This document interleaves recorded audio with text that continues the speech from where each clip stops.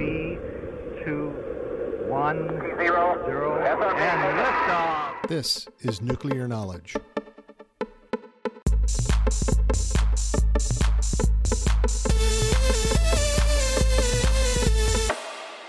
A production of the National Institute for Deterrence Studies.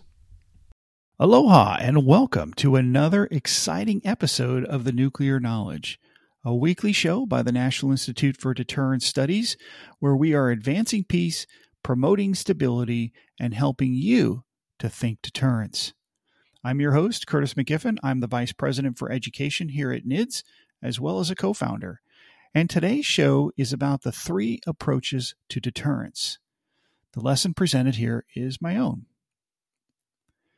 Deterrence, according to me, your humble host, is the condition made or maintained by the deliberate expression of a credible threat designed to shape the perceptions of an adversary through fear of consequence or failure.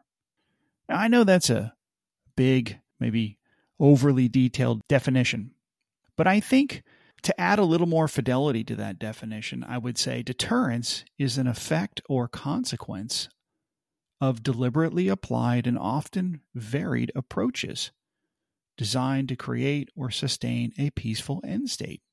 There are 3 different approaches to deterrence that can be implemented alone or in combination. These 3 approaches are deterrence by punishment, deterrence by denial, and deterrence by delegitimization. Knowing the approaches of deterrence is the first step to designing an effective deterrence strategy for a given situation or adversary. I'll briefly explain each one of these approaches. Deterrence by punishment is an approach that aims to discourage an adversary from taking specific actions by threatening a severe and destructive response. This response must be costly enough to outweigh any potential gains the adversary might expect. Essentially, deterrence by punishment is based on the principle of second strike retribution, whereby the threat is held back. This approach requires a great deal of credibility because the adversary must believe in the threat and perceive and fear that you have the capability and capacity to inflict such intolerable damage. The next is deterrence by denial. This is an approach aimed at preventing the enemy from achieving their goals by hindering their ability to do so. This can be achieved either through defensive capability or resilience. However, it requires a significant amount of capability. Deterrence by denial can be divided into 2 concepts, one offensive in nature and the other defensive in nature. The first is nuclear counterforce activity, also known as a preemptive or first strike, which involves launching an attack first to destroy the enemy's weapons before they can be used against you. This denies the adversary potential success. The second concept is non-nuclear and involves using various materials and methods to make it harder for the enemy to achieve their goals. This includes measures such as ballistic missile defense, forward deployed conventional forces, air defense and anti-submarine warfare, antivirus software, locks on doors, and any product or process that ensures enduring and reconstituting services or forces after a successful attack upon you by the adversary. The goal here is to convince the adversary that any attack would be futile and thus not worthy of initiation. If you've ever removed your shoes in a TSA line at the airport, you have participated in an act of deterrence by denial, a way of preventing a potential shoe bomber from coming on board an airplane. The third one is deterrence by delegitimization. This is an approach to deterrence that aims to discourage an opponent by threatening to diminish their geopolitical prestige and legitimacy, or by reducing or cutting off their access to markets. It requires a great deal of authority, which typically belongs to superpower nation states such as the United States, or states with prominent histories and economies like China, the United Kingdom, and France. It also involves consequential associations such as the United Nations, the World Trade Organization, and NATO.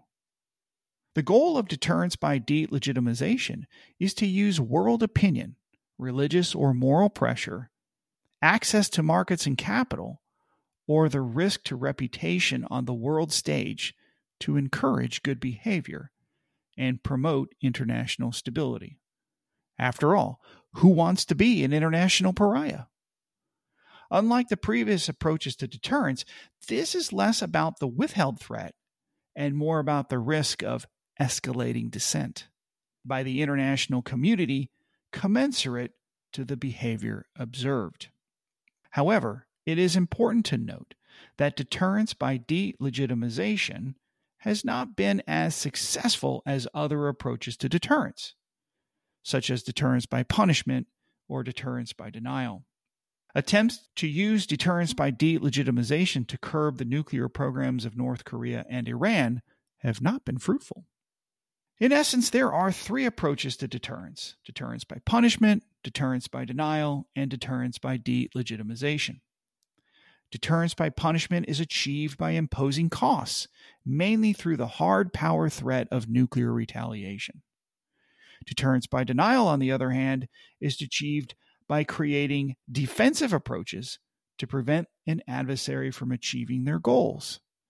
And lastly, deterrence by delegitimization is achieved by deploying soft power tactics such as non-military threats and actions to encourage restraint by the adversary.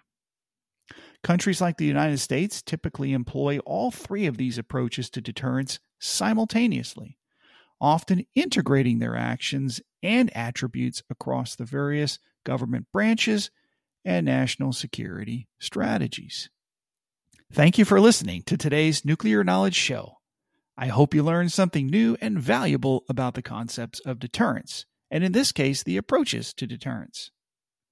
Nuclear Knowledge is a production of NIDS, a 501c3 organization, dependent upon donations to provide this podcast.